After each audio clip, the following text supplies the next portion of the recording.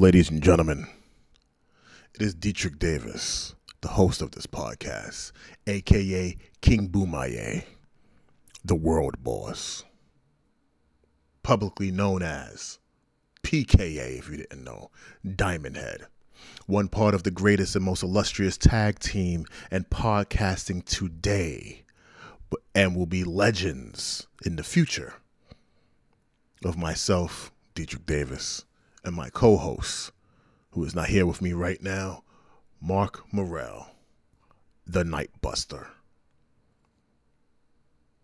Renaissance Man. He had a few names during that period. I can't remember. If I'm right, Renaissance Man belonged to someone else. Anyhow, but it's his now because I said it. Anyhow, so with that being said, you guys read the topic. Today's episode is going to be very direct and very on point. It is the end of the year, and like last year, me and Mark always came up with our top 10 list. This list will be the top 10, and we have different categories that he's recording on his side, I'm recording on my side. But today, I want to talk about the top 10 worst and top 10 best things that I love that AEW did. Now, I do not have a love-hate relationship with this company, but I do have a I'm happy for and disappointment relationship with this company. With that being said, though AEW got off to a big start, there's a lot of things that they did not do wrong. And there's a lot of things they absolutely did wrong. On this particular episode, I'm sipping on a glass of Honey Jack. Straight no chaser. But I want to get into the great things that AEW did in the top 10 category and the worst things AEW did.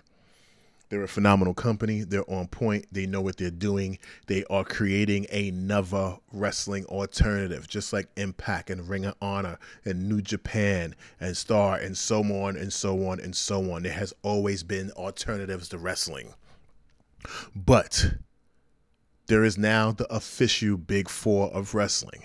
One being WWE, number 2 being AEW, number 3 being New Japan, and number 4 being Impact Wrestling.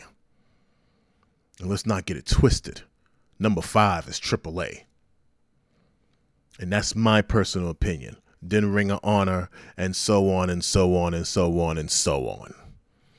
Those 5 belts are the 5 belts that mean everything in the business of professional wrestling. But not to stray off a topic, we have to talk about everything AEW did good. So I'm going to start off with my top 10 list. I'm going to be giving you breakdowns, reasons why. Some of these lists may be long. Some of these depth breakdowns may be of the reasons why I love it, may be long. Some may be short. Some may be disappointing to you, but this is my top 10 things that I love. It's not saying this is what everyone thinks should say this is what they love. I'm just saying there will be no honorable mentions. There will be no sharing categories. This is Deitrich Davis's official top 10 things he loved about AEW this year. Starting off at number 10. So at number 10, I thought something that was huge was the AEW bringing in Mike Tyson for the match that did not happen, for the Tyson versus Jericho feud. You brought in that raw power and passion and energy that comes from Mike Tyson. You brought in someone who actually respects the business, understands the business, and did a big piece of business for WWE at one point during the course of WrestleMania 14 and through the course of WrestleMania 14. He's the only other member of the Stone Cold University, aka SCU. That was a big t-shirt at the time. But Mike Tyson coming over to AEW was huge.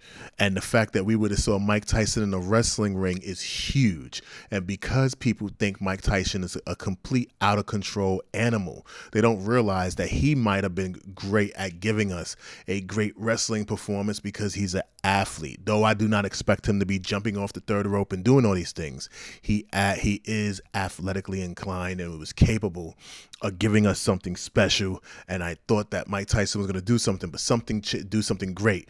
But I thought something changed the course of that. And Mike Tyson and Jericho was pure gold. You can melt that down and resell it over and over again. But it got thrown off, and that is on my top 10 list of the worst things that happened in AEW, or things that I hated. Moving on to number 9, the Stadium Stampede match. That was a great cinematic match for AEW. They took advantage of the baseball arena. They did everything they were supposed to do. All parties involved did their thing. They knew it wasn't meant to be taken seriously, but they took it serious enough to give us what we needed. And I thought that was a great cinematic match. I think they took advantage of the fact that there was no fans around, and they had to give us a little bit extra at the beginning of the, am I allowed to say, COVID-19 outbreak. And in the beginning of the shutdown, AEW really put their best foot forward and gave us some of the best content that we saw at that point. And if anyone hates on the Stadium Stampede match, they're just being shitheads and they don't know how to enjoy themselves. The number 8 thing that I thought that I loved about AEW, the 8th thing that I loved about AEW this year was Miro coming to AEW because of his issues with WWE. It was a great debut. It wasn't overdone. It wasn't underdone. He came in as the best man. It was great. Fans got to see Miro, and seeing him show up, aka Rusev, and seeing him show up on AEW television showed us and a lot of people that WWE did not win, and that there is life after wrestling for a lot of people who leaves the alleged great helm or the great kingdom of WWE. And Miro is a phenomenal talent. Hopefully he's used to his maximum potential going into the next year. But that was a great debut for him. It wasn't over the top. It wasn't undercooked. It wasn't overcooked. It was right there, right in the medium, right in the middle. And it's the best place to have a steak. And he was that 100%. Number 7, everything Orange Cassidy did for the year of 2020. Talking about a wrestler firing at all cylinders who could not and did not miss a fucking shot. That 100% was Orange Cassidy. The best-selling shirt on Pro Wrestling Tees. Highest rated segments on AEW Wrestling. He held his own, and a gimmick that started off as a joke has now become one of the most respected and entertaining gimmicks in the age of professional wrestling at this point.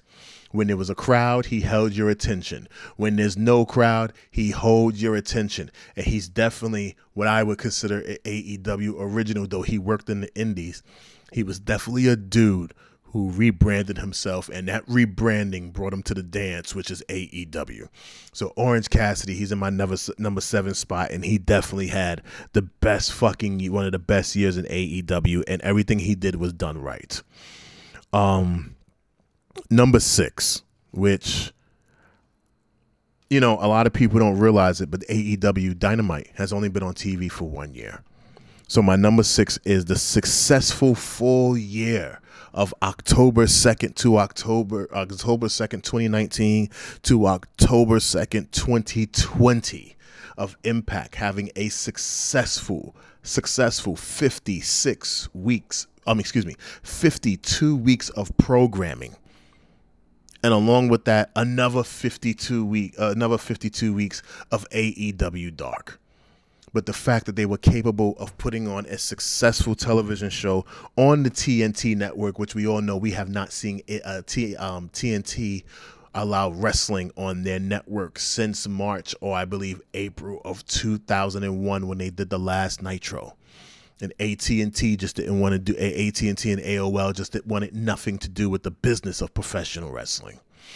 But long story short, that was a phenomenal thing. I think it's great that they were, that they were able to stand the test of time on cable/network television and hold their own against WWE. And for several episodes, over the course of that 52 weeks, they definitely had their foot on the neck of Triple H and his NXT brand over at WWE. I think it's good. I think it's best for business, and I think they need to keep on going. And if I'm right, they just had their highest rated AEW with Shaq over there, and with Miss Cardwell and shit like that. So I think, they need to keep this going and keep this up, because AEW is in the right place at the right time, and there's no such thing as too much content. It's just what you do with it. And AEW is learning what to do with their TV time and how to spread it out. Number 5, and we don't know if this is going to be a full thing, but if this is going to be a year, 2 year, 3 year contract, I'm all for this. Snoop Dogg joins the AEW commentary team. If anybody saw Mike Tyson versus Roy Jones or whatever that fight was, Snoop was one of the best commentators on that show, and he was the prime definition of colored commentary. No pun intended to him being African American, or myself being African American. But the point is, Snoop Dogg literally went out there and he took his job serious, and AEW recognized. And I hope this leads to him being one of the best announcers, and them broadening, in professional wrestling itself, broadening the scale of who they allow and what they allow as colored commentary on those microphones to help enhance the talent. Because as horrible as that boxing match was, Snoop Dogg enhanced the show, and that's what you want from a commentary team, especially a colored commentary, which is an outside source. Coming in at number 4, and and this is, I'm going to say this because we needed this, but coming in at number 4 is AEW staying on TV while the world went into a full fucking lockdown. Movies stopped, theater stopped, dining stopped. The only thing that was open was hospital, airports, and professional fucking wrestling. Until a certain point, even all sports had stopped. But sports entertainment, a phrase dubbed by Vince McMahon himself, created by Vince McMahon himself, sports entertainment, everything that we watch, this wrestling business, a formula that Vince McMahon created. There's no breaks, there's no off season in WWE, and unfortunately, AEW followed suit. There is no off season in AEW, and they proved that when they figured out a way to work through the pandemic without that audience and still bring entertainment to us week by week, whether you liked it or not. That is not an easy feat. There was a lot of legalities involved and 1,000 things that had to happen. But the reality of the situation is they did it, and they did not have to do it. Now, they probably had to deal with a couple of legal television issues and this, that, and the other if they didn't do it. But they held their test of time. They let their nuts hang, and they went after it, and they fucking did it. And you can't knock them for that. A lot of people couldn't figure out how to do that. Number 3, for the year of 2020, that I love that AEW did, was creation of the TNT Championship. It gave them a way to create a belt just for the network to use to enhance talent. And I'm 100% one of those people who believe anything that you can use to enhance talent, use it, but make sure it's decorated right. So instead of creating an Intercontinental Championship or a United States Championship, like all of the other companies do, they created basically a television championship, which hasn't been seen since WCW and the TNT days. You know what I'm saying? Since the ECW days. And WWE, I guess you can say their 24/7 belt is the television championship in a sense. But they have a belt that actually represents the network. So just in case the world champion is there was a champion of the network. And I think that's great representation. I think that's a great second tier belt. And that belt, hopefully, if it's done right, is going to be booked to where it's only enhancing some of the best talent. And let's hope that belt never falls into the wrong line of storytelling. The number 2 thing that I have to say I loved about AEW this year was Sting showing up. Sting's appearance in AEW showed us that the Stinger still got the star power. He shocked the world. It wasn't marketed or booked that Sting would be showing up. Half of the locker room didn't even know Sting was there. Sting showed up. It was business. It was great. And he gave the cosign to Darby Allin, letting him know he's the one and he's next. An original, homegrown AEW superstar. He didn't co-sign someone from the WWE who showed up there. He didn't co-sign someone from New Japan. He didn't co-sign someone from Ring of Honor. And he didn't co-sign anyone from Impact. When he stood face to face with Darby, he gave him the co-sign of the fucking century. And we got to respect and appreciate that, because he was firing on all cylinders with that one. And I love it. And Darby Allin, though I do not like his in-ring performances, and I mean in-ring performance, I don't like him hurting himself, but I do like the fact that he is out there, and you guys heard me speak on this before. He's the future. We just need to preserve him so he can really last as long as possible. And the number one thing that I loved that was great about AEW this year was Kenny Omega winning the AEW championship as he is the AAA mega champion, and creating the crossover promotions of the century. And I'm going to talk about this on a later podcast, but I said to Mark one day while he was on the phone, someone needs to take the storyline of Hal Jordan accumulating all of the rings from all of the Green Lanterns and becoming just obsessor of a villainous heel that collects championship belts. And ladies and gentlemen, Mark did not agree with that. But the one thing that I told him I think will be a great storyline in WWE turned out to be the best storyline to come out of AEW this year. To me, my personal opinion, it's the greatest piece of booking they have done thus far in creating a collector of world heavyweight championships. I think that is dope. And them allowing him to be the AAA mega champion at the same time that he's over at Impact Wrestling and over at AEW. And hopefully he wins the Impact World Heavyweight Championship.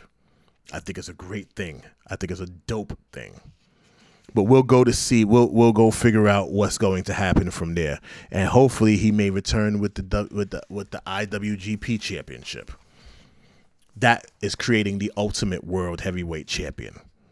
So to me, those are the top 10 things that I loved and enjoyed and thought was great about AEW. But when there's 10 things that you love, there's 10 things that you hate. And ladies and gentlemen, when wrestling, as Kevin Nash said, when wrestling is good, but when wrestling is bad, is bad. And I know AEW is in its infancy, but there was a lot of bad. Let me take a sip of my honey jack. Allow me to get started, ladies and gentlemen, from number motherfucking 10. And this is me personally. This is not a voted on thing. This is just that. I was going to say the entire number 10, the entire booking in AEW since the existence of the company and the lifetime for the last year that has been on TNT has been weak. They've barely built. They only built Darby Allin, in my personal opinion. There was no great builds. There was no great fight atmosphere. This was a consistency of dropping the ball. And this is the most terrible booking anyone should have. And what's protecting them is the TNT logo, their AEW brand, and a lot of fans who don't know a lot of fans who just love everything that they do, whether good or bad. And I'm not knocking that, nor am I against that. But let's keep it motherfucking real. TNT's Dynamite is not as great as it can be. And they got a great roster and a great talent pool.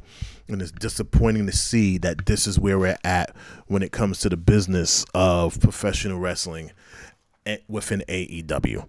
So the entire booking thing is my number 10. Number 9. The fact that Cody Rhodes has to be involved in everyone's first feud. Just about everyone.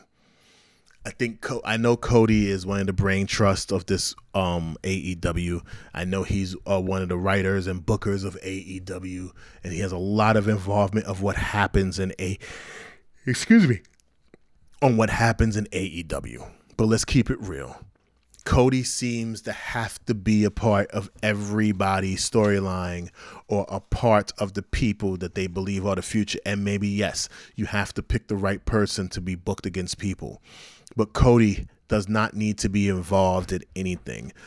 And honest to God truth, I would like to see Cody feud with people that benefits them but not sustains his credibility. Cody's name is forever in the test of time. He is competing against McMahon and Triple H, a.k.a. Paul Levesque. He does not need any more on-screen accolades. And with knowing how another company works, he should be mastering the craft of making sure his company works at 110 miles per hour. And I'm not saying he's doing that. I just feel as if it's tiresome to see him have to feud with every new person that comes into AEW. That is a broader conversation and a larger conversation for another day. So I'll let that go. My number 8 issue. Things that I hate, things that I was disgusted. The eighth thing that I was disgusted by in AEW, and I don't want people to think that I'm hating. I don't want people to think that I'm being a piece of shit or this, that, and the other. But I gotta call it out. It is the booking of all big men in AEW. Not one monster over 6'2" to 6'7" or 10 or 8 has been booked correctly. If you guys think that I'm bullshitting, I want you to pull up and we're gonna do a little. I hate to do this in the middle of this top 10, but if you look up if you look up AEW wrestling and you look at that roster, if you look up that motherfucking roster. Everybody under 6 feet has gotten the love and the appreciation they desire. But when you look at the big men, Mr. Brody Lee, big man. Brian Cage, big man. All right, who else we got there that's a big motherfucker? And if you guys are saying it, I don't know. Oh, Luchasaurus, Lance Archer, Luthor. Who else are monstrous human beings in that company? As I'm looking at it, it's not many. And maybe Powerhouse Hobbs from Team Taz. Other than the Butcher, who's part of a tag team called Butcher and the Blade, these dudes are not protected. These dudes are not treated like monsters, and they have no legit monster in the company. No one's being booked like the way they booked Kane and the way they booked Undertaker down in WWE. And I know it's 2 separate companies, but you telling me that because the owners of the company are a bunch of little guys, as Jim Cornette would say, all petite wrestling is a bunch of little guys, you guys couldn't just fucking sit here and say, hey, let's make sure we got one fucking monster in the company. Come the fuck on. Anyhow, moving forward. Now, the opposite of this was on my top 10 list that I loved. But the things I hated this year in 2020 at number 7 would be the Mike Tyson debacle. I did a whole episode on this, how the asshole from the UFC was backstage and filmed Mike Tyson and Chris Jericho celebrating doing a great angle on television, and he completely destroyed money. He fucked up everything for a company. UFC or not, I'd have beat the shit out of him in the back of the building. He'd have got jumped by me and everybody in AEW. You blew an angle. You blew money. Vince McMahon. If I was Cody Rhodes, Vince McMahon. Vince McMahon would have sued him for destroying something like that. Why was no one backstage organizing? No cell phones. No this. No that. Why are you filming this? Yes, wrestling is scripted and it's fake, but do not show people the beef that just went down on television being celebrated because they pulled something off. And if you notice the Mike Tyson and Jericho thing could never move forward because of that fucking mishap. And AEW needs to get on their job by protecting that backstage area from the public. On that note, so that was just a disappointing thing. Coming in at number 6. The fact that they created that no new stars are created. 99% of this roster is ex-Impact, ex-AEW, ex-Ring of Honor. People who have already made their names in the business, with the exception of Darby Allin and what's this guy's name? Orange Cassidy. There was no stars built. They can't, don't do WCW things. And I think, yes, they had to protect the company. Yes, they had to protect belts. Yes, they had to do a lot of things, but there was legitimately no new stars built in the company. And I think that's very dangerous. You should be a company who is known for building new stars out the fucking door, no questions asked. And I think they did a piss poor job so far at building new superstars.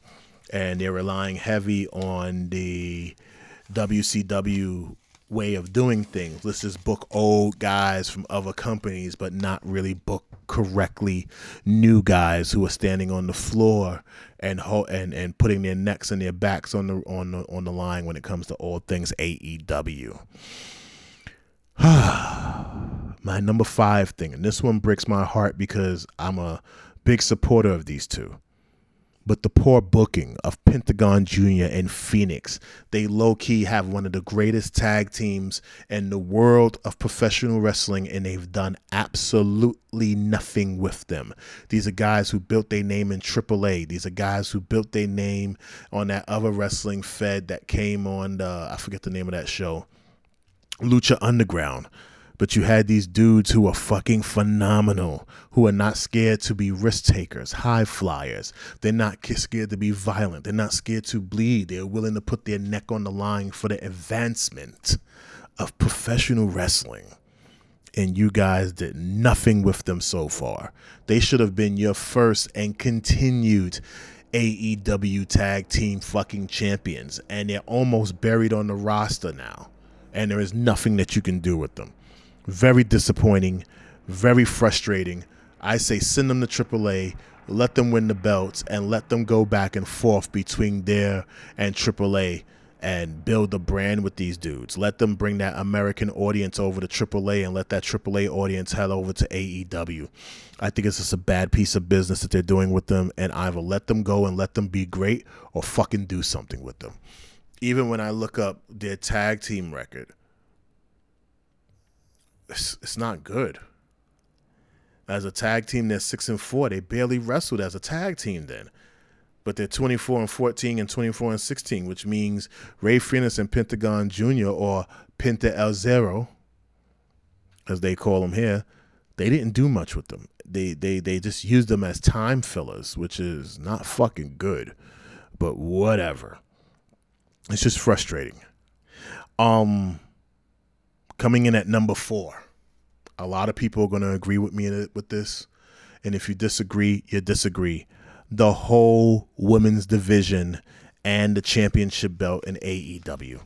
That is not it's a nice looking belt. If it was the 1940s, you gave the men's belt all of this love and beauty, but you shit it.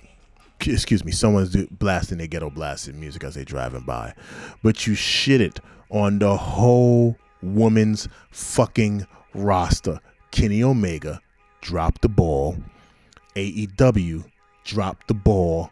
Whoever was doing the booking dropped the ball when it came to all things women's wrestling in AEW. It did not feel equal. It did not feel like you was making a change. There were no groundbreaking fucking matches with the women at all. It was sad. It was pathetic. And That was something I was really looking forward to. Rebuild the belt, get them a new belt, get them a bigger belt, get them a beautiful belt, get them a belt that match with the times, like the AEW belt looks like it could be a part of the present and the future at the same time. That traditional wrestling belt was horrible, and 95% of the people who watch the product love it. And only people who like that belt are people who like old school shit, who has not readjusted truly to the times, and they always have to reference the past in order to talk about the current wrestling future. Update it, build that women's brand, book that women's brand, and give them the same time that the men get. Anyhow, now I put a lot into that little one. I'm sorry. Coming in at number 3, which is my biggest pet peeve, relying on ex-WWE talent to help get AEW over by using WWE hate to do so.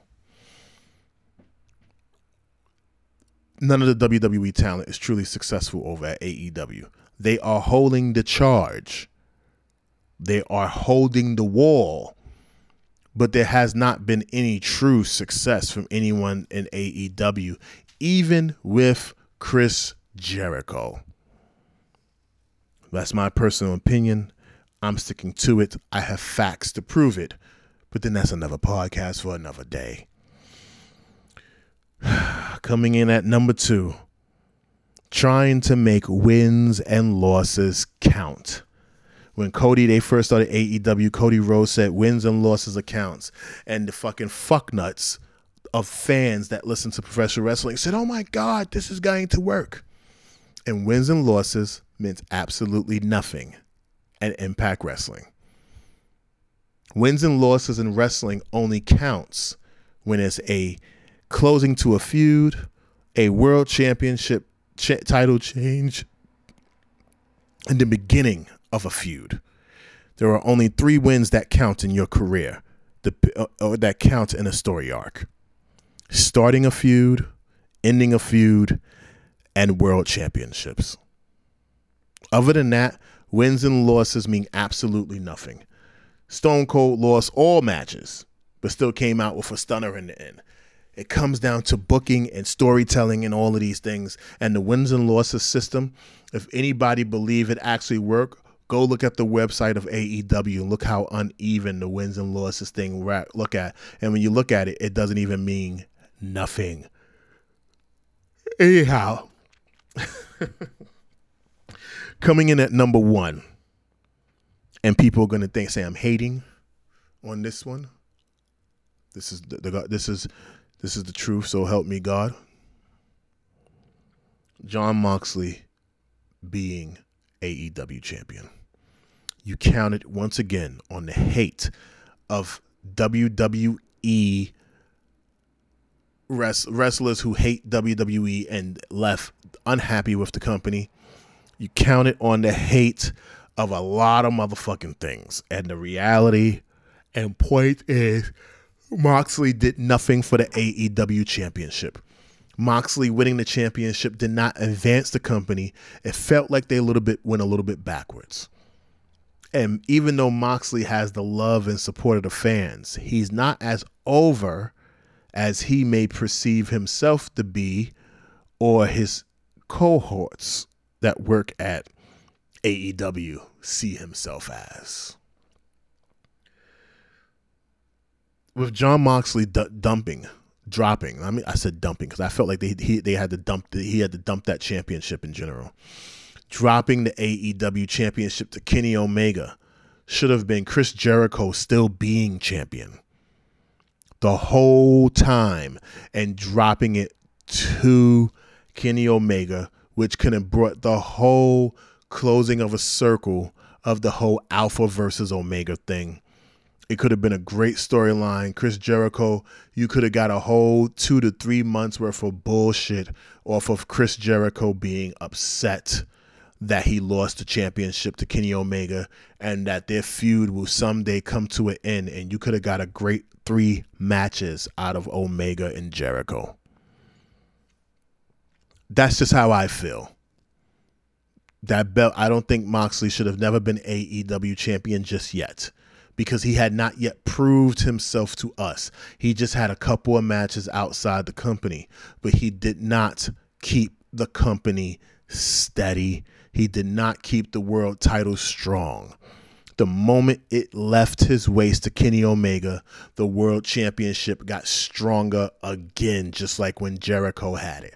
And now the AEW championship has more eyes on it than ever before. Ladies and gentlemen, that is my top 10. Things that I loved about AEW in the year of 2020 and things that I hated about AEW in the year of 2020. I'm your host, Deitrich Davis, and I thank you once again for listening to Wrestlers with Experience. I hope that you enjoy us. For those who listen to us, thank you for listening to us on Google Podcasts, Apple Podcasts, Spotify, iHeartRadio, Stitcher, Podbeam, Castbox, Deezer, Tuned In, and Podcast Addict. We thank you so much. I hope to catch you guys in the next episode. I hope you enjoyed my top 10 love and hate. We're closing the year out strong with a lot of content for you guys, and we're going to come into 2021 with a great visual and presence, a bigger visual presentation, and more interaction with you guys. I thank you so much. We appreciate you. Salute. Enjoy the day. Be safe. Wash your hands. Wash your face. Stay COVID free. Thank you.